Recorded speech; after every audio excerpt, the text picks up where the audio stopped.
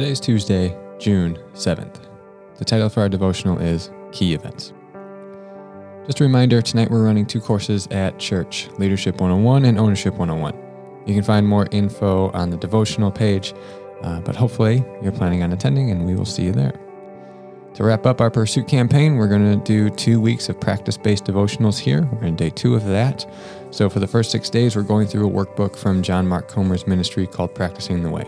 You can find the resources at his website, practicingtheway.org, if you'd like to explore it further and listen to the sermons or talks on each topic.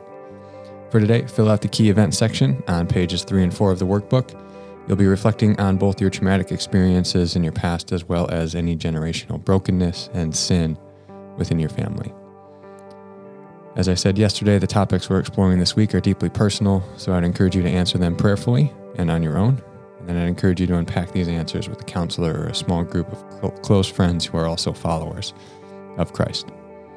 If you've already done this before, again, I'd encourage you to find it and review what you had previously written. Would you change anything? Has anything else come to light since you went through this? And is there anything else that you would add?